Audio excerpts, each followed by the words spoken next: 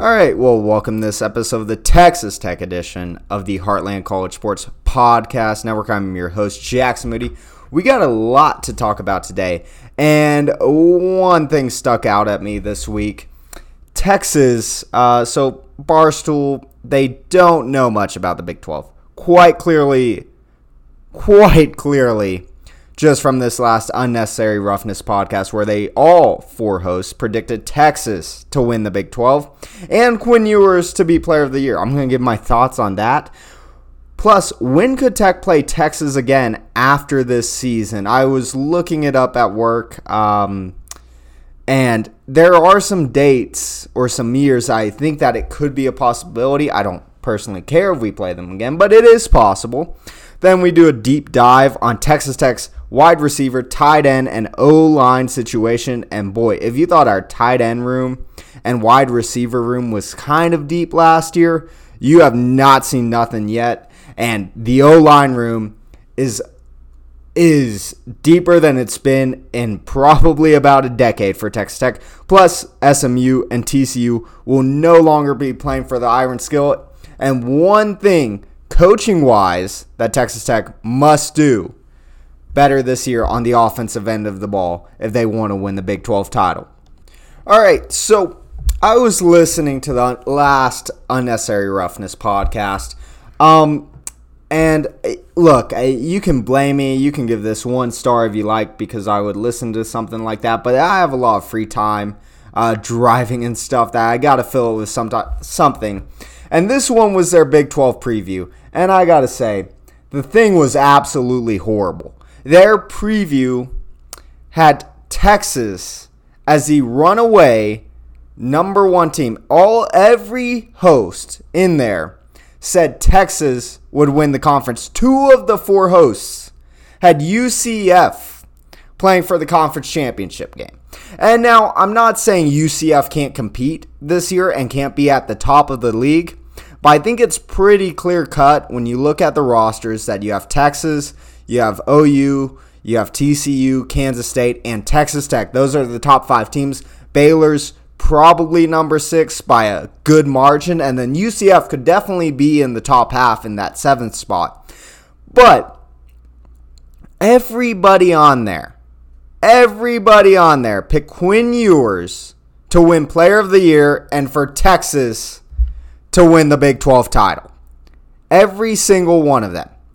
Let me just go through Quinn Ewers' stats real quick. Who everybody said last year, he was the age, or he was supposed to be a true freshman. Guys, he is literally born on the same day as me and entered school 5 years after I did because he was born 5 years later on the same day. He was not a true freshman's age. He really was not.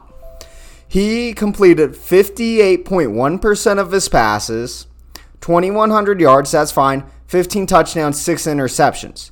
But who did those interceptions come against is the real question here. And it was not in throwaway games. He threw 3 picks against Oklahoma State. He threw a pick with no touchdowns against TCU. Against the big boys of the conference, he was not a good quarterback last season. He wasn't. He didn't throw a single touchdown against Baylor.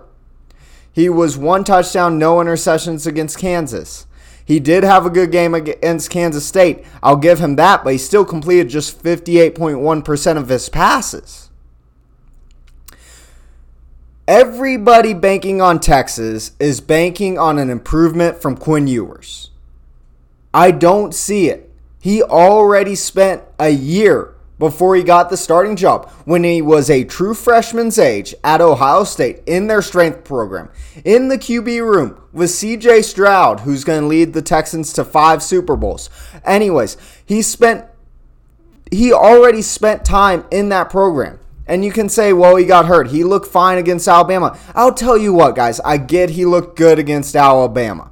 That was not a good Alabama team. That was not a really good Alabama team. We talk about, they were in 2-1 possession losses, or else they would have been 12-0.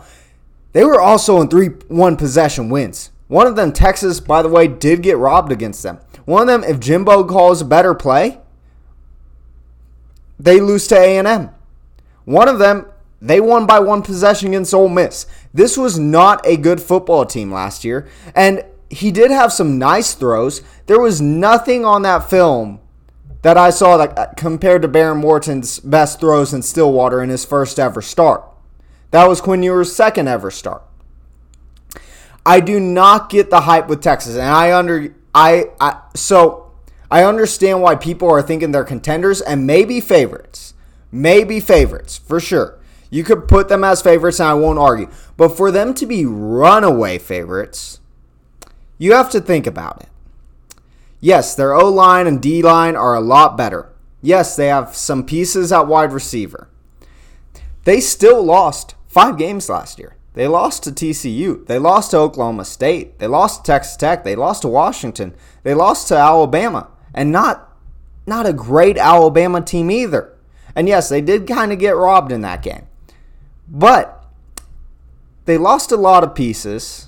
Or they have a lot of pieces at wide receiver. They have pieces in the trenches. They lost their star man in Bijan Robinson. They finished third in the Big 12 with Bijan Robinson as their quarterback. And seriously, I went over to my cousin's place who graduated from UT and asked what he thought about Texas for this coming year when the U.S. was playing Netherlands in the World Cup right after Hudson Card entered the transfer portal. And he said, we just lost our best quarterback. And now that may have been a bit of a joke, bit of a hyperbole, but he wasn't that far off. And they lost Bijan Robinson. And 4 out of 4? It's a consensus that Texas is going to win the Big 12 this year? There's no chance. 2 of the top 5 teams, 2 of the 4 of them, Texas lost to last year. Oklahoma, I know people think will get better, and they probably will. I don't think they're going to be a great team. They're certainly a dark horse in this conference. But they're going to have to play OU in the Cotton Bowl, and Texas has proven that. It's definitely not the best team wins all the time in that one. So I think the hype around Texas is deserved as Big 12 contenders. If you want to put them as favorites, I think that you can make enough points for that. But as runaway favorites in this league, come on. They are nowhere near runaway favorites in this league. But since we're on the topics of schools that are leaving, and this is a team that by no means do I think is the best team or one of the 2 best teams in the conference. I would put Kansas State above them. I think Texas Tech is better than them. But Oklahoma, listen to the schedule they have. First, they're non-con, and I get some of this is because they had the Georgia game yanked from them. So I'm not going to criticize them saying, oh, they're scheduling soft opponents, because they did get that Georgia game yanked from them. Arkansas State, SMU, and then they go to Tulsa, which, let's be real here, that's going to be a mostly OU crowd there in Tulsa anyways. But this is who they get in Big 12 play, and why I think they are legitimate contenders, particularly if they beat Texas. They go to Cincinnati. Cincinnati lost Luke Fickell and most of their players. They go to Iowa State. Iowa State lost most of their players to gambling on games. They play Texas in the Cotton Bowl. That is one that is massive. That is massive. If they can pull off that win, and it would be an upset at that point in the year, if they can pull that win off, they are in prime position to make it to the Big 12 title. They play UCF, who, remember, Dylan Gabriel transferred out of UCF to go to OU. He's OU's starting quarterback. Unfortunately for UCF, that game is in Norman. They go to Kansas, and Kansas has played them tough there before, and they fought back after getting blown out early against them last season. But I don't see Kansas pulling off that win. They go to Oklahoma State, and we'll have to see what quarterback is there. I will be honest with y'all. I can't imagine a guy that sat on the bench at Michigan for 2 years is the guy to lead Oklahoma to a win in Bedlam. I really don't see that. I don't see that. But if they go with probably not Gunnar Gundy, but Garrett Rangel, I think there's a real chance that Oklahoma State could pull that upset. They host West Virginia, who, by the way, Garrett Green, I'm pretty high on. I still wouldn't rank him in my top 10 of quarterbacks in this league. But he beat Oklahoma before. This one's in Norman, so it's definitely a different beast. They play BYU on the road late in the season, and BYU is going to be a physical team. They actually hold the all-time series edge with both Texas and OU. They're the only team in the current Big 12 to do that. Then they play TCU in Norman, which I think it is quite possible that you see basically a 4-team playoff between Texas Tech and Texas, and then TCU and OU with both the winners going to the Big 12 championship game. But OU, despite not being one of the top teams in this league, they avoid Texas Tech. They avoid Kansas State, who are both in my top 5. They avoid Baylor, who I would have as 6th. And then they avoid having to go to Orlando and face the bounce house with Dylan Gabriel coming back. I mean, that is a cakewalk of a schedule. They are legitimate Big 12 title contenders just because of that schedule alone. Now, I'm going to skip to some previews for Texas Tech, and we're going to go position by position here. We're going to start with the wide receivers. And boy, if you thought we were good at wide receiver last year or had some depth, you have not seen anything yet. Now, yes, we did lose Trey Cleveland, who was a really good one-on-one guy on the outside. He really was. I mean, that play against Kansas State where he caught that ball one-handed and then drugged the cornerback for about 20 yards. I was rewatching the Kansas State game between yesterday and today. That was amazing. But when you look out on the outside, just 2 outside receiver slots, obviously Jerand Bradley is going to get one of them. Loic Fouonji is the odds-on favorite to get the other right now. Maybe not odds-on, but a good choice there. Some other outside receivers that you could see, J.J. Sparkman, who is really, really good. Rob Rowe, he tweeted out that J.J. Sparkman turns 50-50 balls into 80-20 balls. He has insane body control. He really does. You look at Coy Eakin, who is injured. He is out, and yes, it is confirmed Coy Eakin is injured. He's out at least the first 2 weeks. He may return against Tarleton, may return against West Virginia. If not, we'll have him back for week 5. But he's another option out there. You have Brady Boyd, who Joey McGuire has said he wants to redshirt this season. He wants to redshirt, if possible, which redshirt doesn't mean don't play him at all. Remember, it means play him in 4 of 12 games. But you have a lot of threats out there. Brady Boyd has speed. Coy Eakin was the top receiver in the nation in terms of yards his last season in Stephenville in 2021. When you look at the inside receivers, Miles Price is a clear starting inside receiver. And just to go over some stats from last year, since we talked about the outside receivers, Jerand Bradley almost had 750 yards. Fouonji had over 450. Trey Cleveland had 444. That loss kind of hurts, but J.J. Sparkman didn't see much time, but he got 150 yards last year. Brady Boyd got over 100 yards. You have some options there. Jordan Brown did not play much for you last season, but there are a lot of good things coming out about him in fall camp right now, and that he could be a threat. He's a guy that can play on the outside or the inside. Obviously, I said Miles Price is one of the slot receivers. Nehemiah Martinez has been banged up with a non-football related facial wound. You can imagine what that is. But you still have Xavier White in the slot, who is a guy that has bounced around from receiver to running back to receiver. There's also some talk. We'll get there later. But then you have Dre McCray, who's just a speed guy. He can stretch the field for you. If you need to throw him out on the outside, he's not that tall, but you can throw him on the outside or have him to stretch the field. You can have him run a vertical route in the slot as well. And then you have Jordan Brown there. Drew Hokut I don't want to be mean. He's not a guy I want to see a lot of, but he is also an option in the slot for you. When we get to tight ends, I think Baylor Cupp has got to be the starter. Baylor Cupp has got to be the starter. And remember, you had 3 tight ends last year between Cupp, Mason Tharp, Henry Teeter, that you could use a good amount. And Henry Teeter and Baylor Cupp were definitely the 2 better blockers.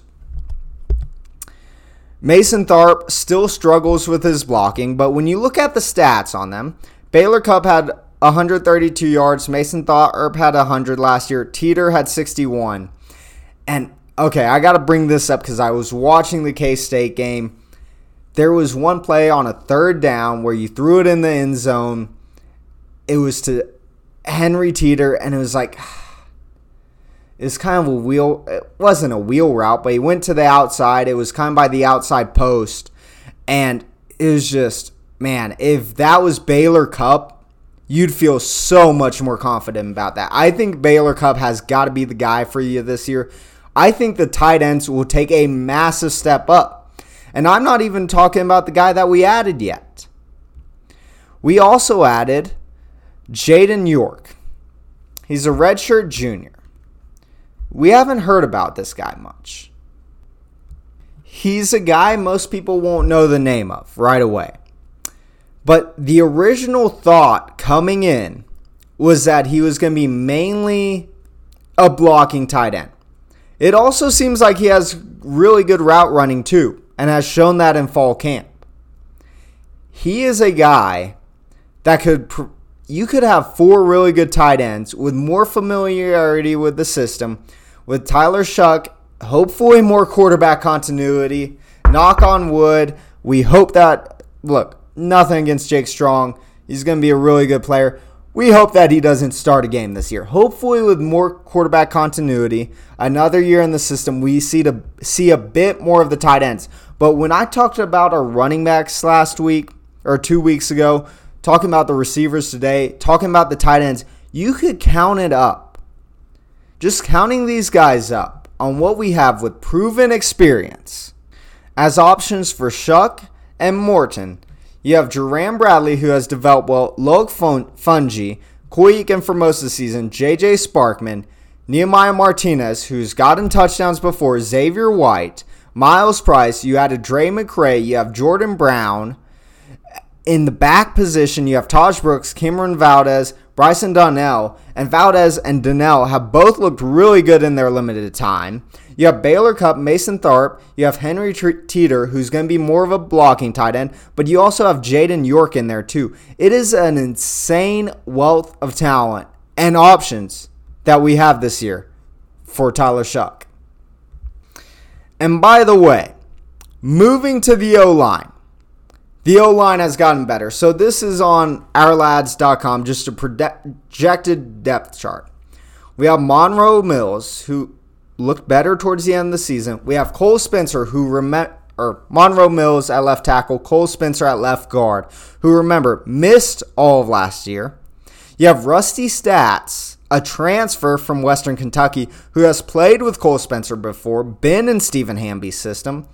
You have Dennis Wilburn at right guard. Right tackle is Caleb Rogers.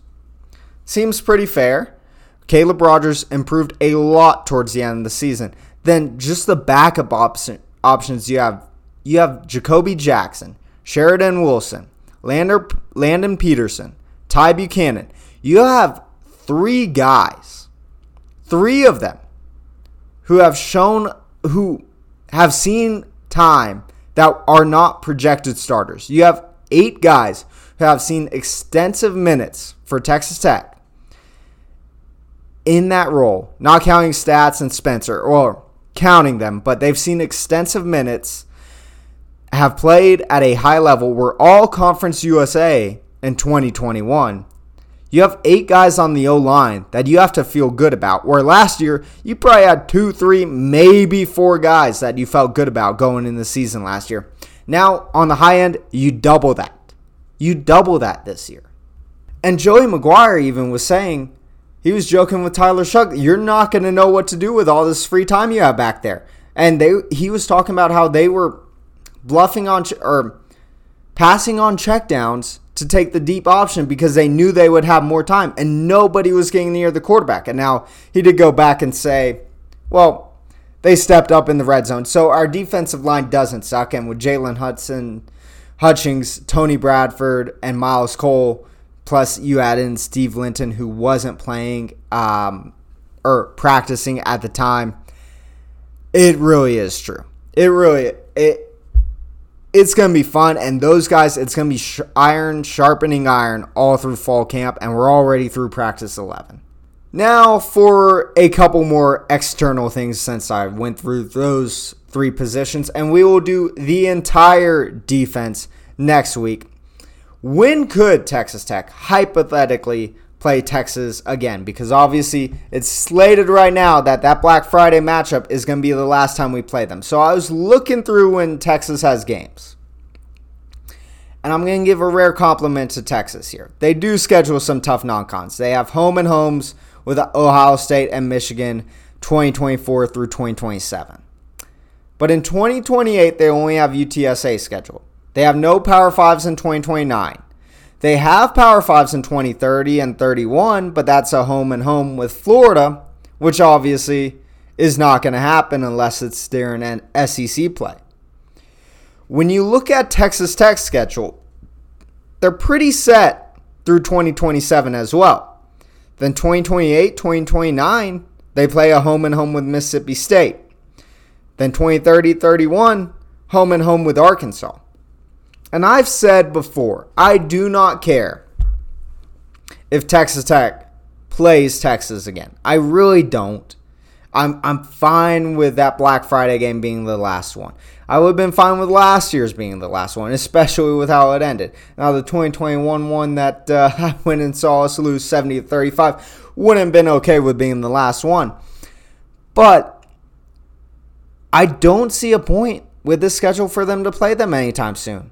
You're going to have SEC opponents 2028 through 2031. You're free in 2032, but they're playing Arizona State that year. I do not see a reason for Texas to honestly schedule them through at least 2032. 2033 is the next time that it would make sense for Texas Tech to schedule Texas. And now if you want to play two Power 5 opponents, you can. But I don't see an absolute necessity or need to do that, especially if they're not going to give you a home and home.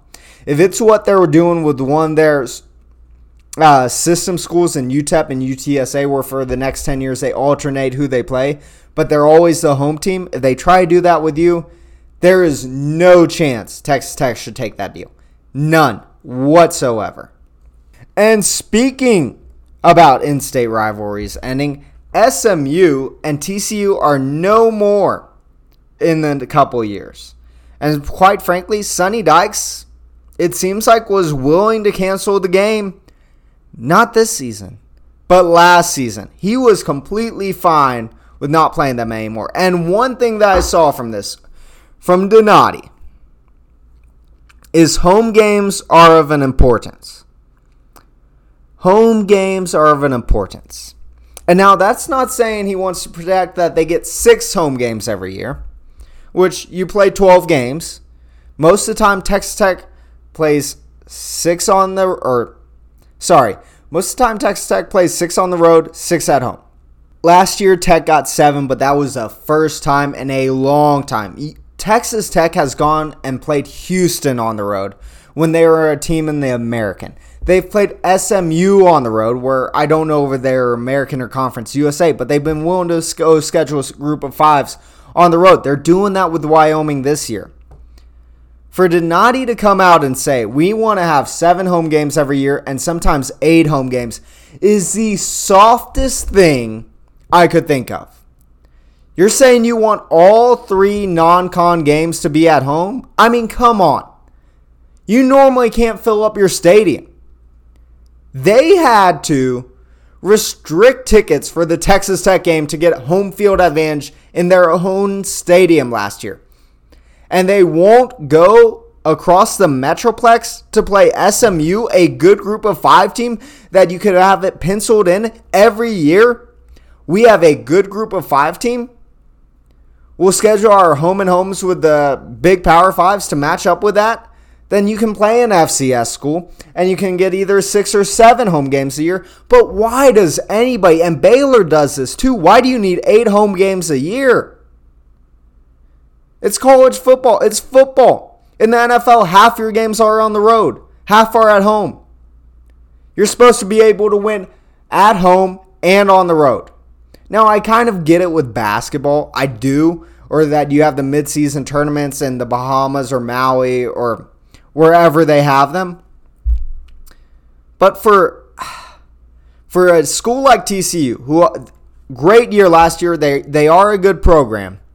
For them to try to go get 8 home games and give up inner city rivalry, which, by the way, even when they played at SMU, it was a lot of TCU fans last year for Sonny Dykes' return. It just doesn't make any sense to me why TCU would go and forfeit a rivalry game. And I kind of get that you want the home games, but come on. You don't need 8 home games. You play 12 games a year. You don't need 8 home games. You can get 6 or 7 and be just fine. You are not Ohio State. You are not Michigan. You're not Alabama. And by the way, those schools should go on and play on the road a lot more too. But you're not that big of a brand that you get to say, we should get 8 home games. That's ridiculous. That is ridiculous.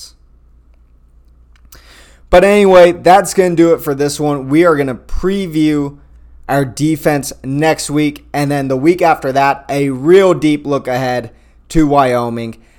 So the final thing I want to talk about today, and I'm going to say something that Texas Tech needs to do on the defensive end next week.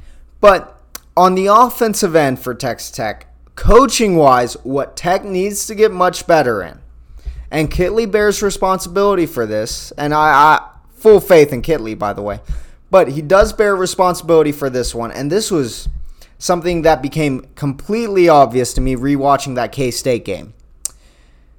The 3rd and 4th and short yardage plays were horrible. And I know that was something that we talked about throughout the year. We had that against Baylor. We had that against Oklahoma State. But at Kansas State, there were times I looked up, and we had one against Houston where Donovan Smith slipped, and we're not going to have him this year.